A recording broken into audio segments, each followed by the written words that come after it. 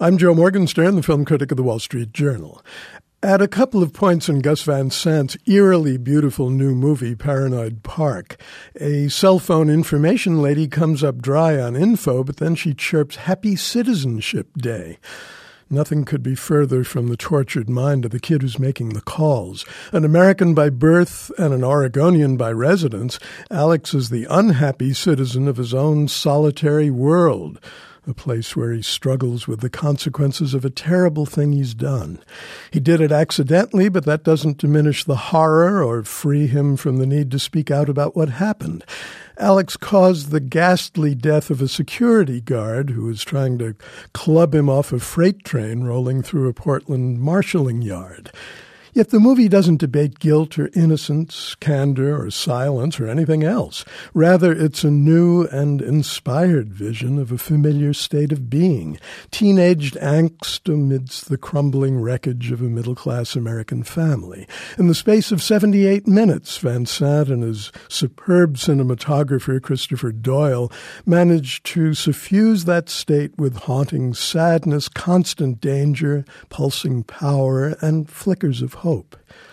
The park of the title is a fictional, quasi-mythical skateboard park that attracts a dangerous mix of addicts, hardcore freaks, and throwaway kids. Alex is a skateboarder, played by Gabe Nevins in an auspicious acting debut.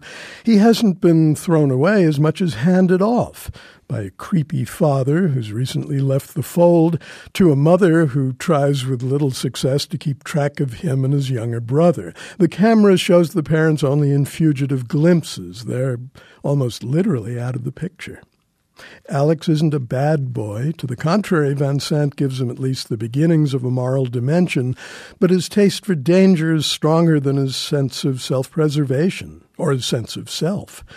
And he isn't a loner. He's pulled in, although equally put off, by his soft-faced, hard-eyed girlfriend Jennifer, who's played extremely well by Taylor Momsen. In his anguish over the security guard's death, he also reaches out as far as he can, with as much openness as he can muster, to another classmate, Macy. She's played by Lauren McKinney. Macy is wise beyond her years and only partly believable because of it. Over the course of 2 decades as a filmmaker, Gus Van Sant has chronicled and often doted on wayward kids. His early films include Drugstore Cowboy and My Own Private Idaho. Although he's best known for directing Good Will Hunting, I thought until now that his best work was the 2003 Elephant, a fictional evocation of the Columbine shootings that played compare and contrast with a high school's sweet serenity and the violence that shattered it. But this new film can claim its own place of honor in the annals of disaffected youth. In one sense, the movie reminded me of Antonioni's La Ventura, where the mystery of Monica Vitti's disappearance just drifts off in significance. In Paranoid Park, the suspense and angst just keep giving way to lyrical, even ecstatic passages.